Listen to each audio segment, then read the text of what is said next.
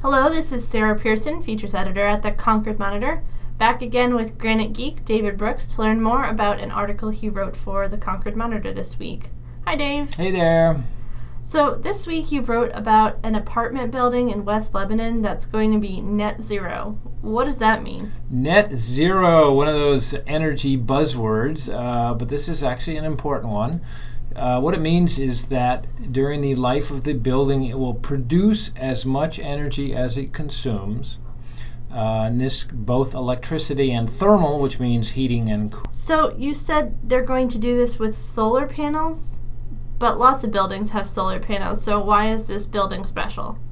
Yeah, you're right. Lots of buildings do have solar panels, generally just to balance the electricity load. So this one is special for actually several reasons from an energy point of view. One is that it's going to, as I said, balance the thermal load as well. It's going to compensate for the thermal. It's going to make up for the heating and cooling as well using electric heat pumps, air-sourced heat pumps, technology that frankly was around in New England 20 years ago and didn't work very well. My first apartment had it, and they stunk in the wintertime. They didn't generate much heat, but they've gotten much better.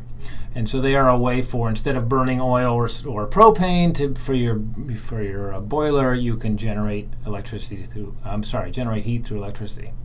So that's one part of it. What's really interesting about them is that this is a 3-story building. It's 29 apartments, I believe. And it's going to be entirely powered by solar panels on the building. Although there's a couple of them on a adjacent cupola, but it's not going to have like a field of solar panels in the yard or anything like that.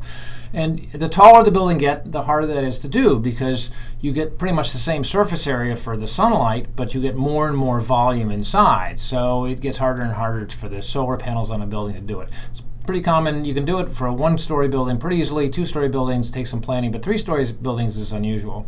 And the way this is being done is that this has been approached as a net zero building from the start, from the design, the architect. So the architect, by the way, this development is called the Tracy Street Community Housing, and it's being done by Twin Pines Housing, which is this organization in the Upper Valley that does affordable housing. We can get to that later. But so the architect's a guy named Bill McLay, who's been a big net zero fan. He's written a book about net zero design, and he talks about how if you do it from the beginning, you reduce the energy load greatly.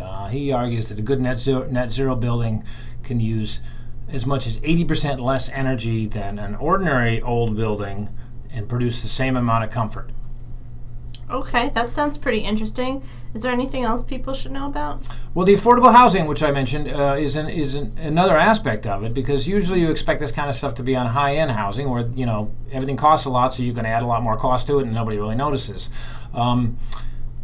The argument for affordable housing getting solar panels, getting low energy load, is that energy costs are a bigger proportion of your life costs when you make less money, right? So chances are the amount of energy to heat a home doesn't change much, but if you're only making 30 grand as compared to making 100 grand, then that bill is a bigger percentage. So cutting energy bills down for people at the lower end of the economic spectrum is actually more important, and that is one of the things that Twin Pines Housing has been pushing for, is because they find these energy bills can really make the difference between people staying in housing or not. So they use a variety of grants. There's actually a state incentive there.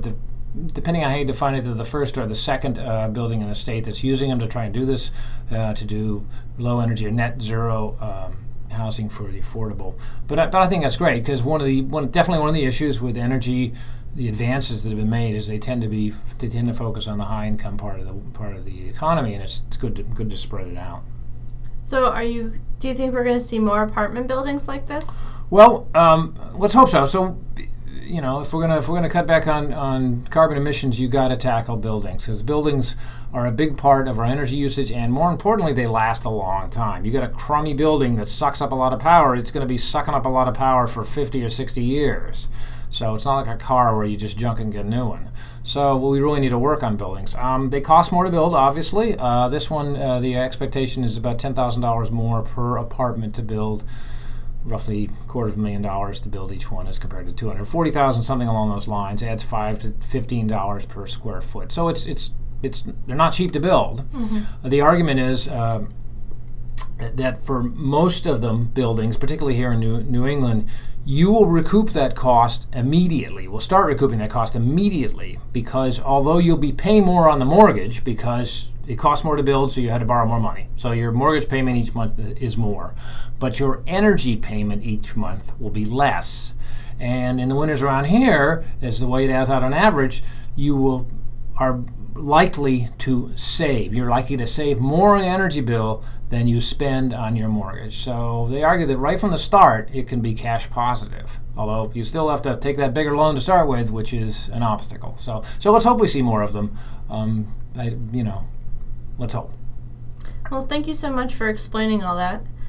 You can learn more about this apartment building online at concordmonitor.com. And you can subscribe to this fine podcast on Stitcher, Google Music, Podbean, or iTunes. The theme music is Little Smartphone People by the Spidekicks.